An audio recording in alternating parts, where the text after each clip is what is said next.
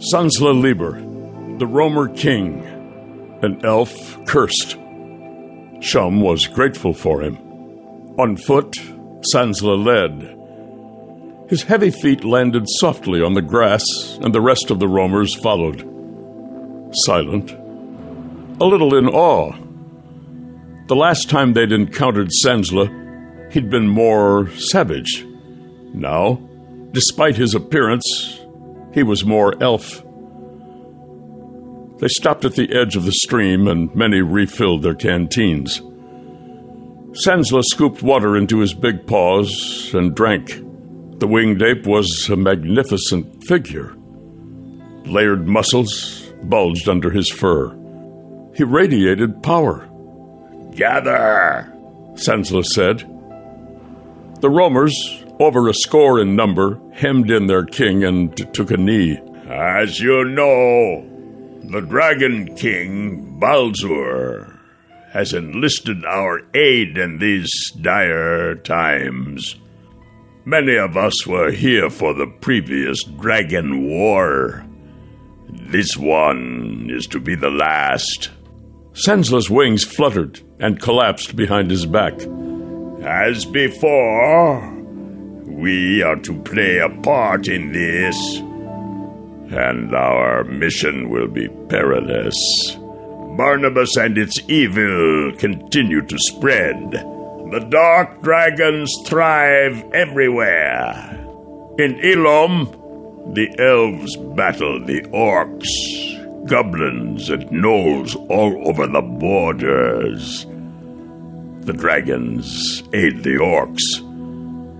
The pool of the dragons, the river cities, the settlement, and Borgash are all besieged, deceived. The men of this world have put their faith in the truce." He shook his head. His serene ape face contorted and strained. "We cannot aid them.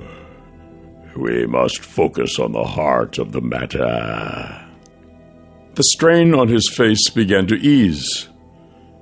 "Gorn Gratek, our ancient enemy, the transgressor, is behind all this, and his vanquished spirit has taken form. We must search him out. He no longer walks in darkness, but among us, roaming the dirt." The hairs on Shum's neck rose. The utterance of Gorn Gratek's name was an incantation in itself. Most of all, the races had banned the words. But now the evil words were out and let loose on Nelzambor. "He is a dragon of many forms," Sansla continued. "and we must look for the signs and be wary. He can consume any of us, summon undead armies, command dragons that bring wrath heat. He lies in wait, but his patience will run out. He must be found.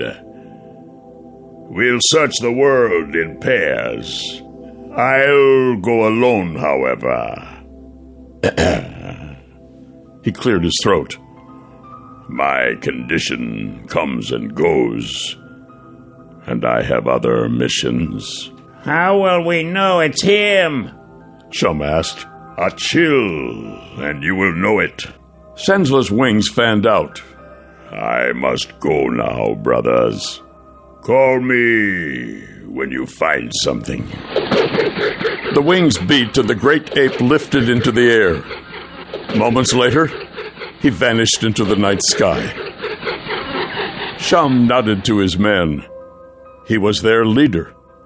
He stretched his limbs upward and began with the assignments. "Pair up. Find aid in all creatures. Befriend our allies. Warn them of the dangers," he said, clasping hands with each and every one.